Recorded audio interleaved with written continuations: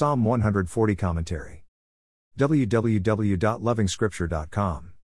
This psalm is titled, Prayer for Protection Against the Wicked in the Amplified Bible. You would think David was part of the class, together with Peter, when the Lord Jesus Christ taught his disciples how to pray. An important part of the lecture was the saints' request to be delivered from the evil one.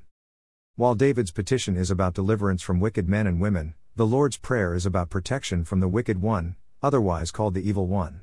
It is singular. The picture is that the evil one of the New Testament is behind the many evildoers of David's time. He is their father. He is the factory of violence, evil plans, arrogance, war, evil snares, and deadly poison. The imagery is powerful and instructive. David cries out to God because he is unable to guard himself against the evil one. The Lord Jesus Christ teaches his disciples how to ask for protection against the evil one. Simply ask. But the saint must understand the dangers out there. There is war, but there is also a trap. The battle is often physical and the army is physically engaged. Traps are hidden. The dangers are real. No wonder the Lord Jesus Christ wants the saint to ask for protection. Evil plans are devised. It is never a thoughtless eruption of wickedness. Because we know so much about David, it is easy for us to understand this psalm.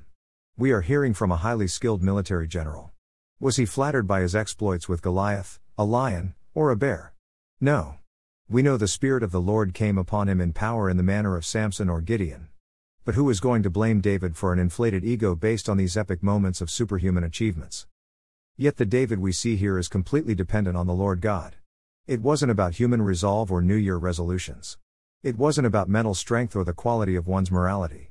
Against the enemy in question, all these tools are all useless. Let the saint know that it is only by asking God for help that one can find real protection, God's protection.